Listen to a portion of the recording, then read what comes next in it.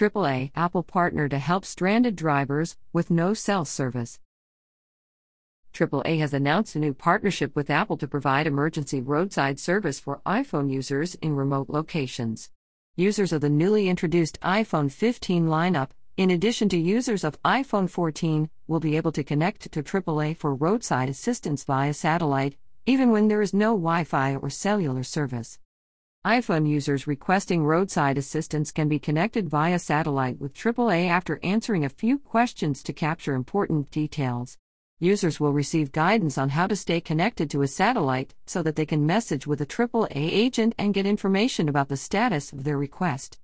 Roadside assistance via satellite will be available to all iPhone 15 and iPhone 14 users in the US and Puerto Rico beginning September 22, regardless of whether they are AAA members.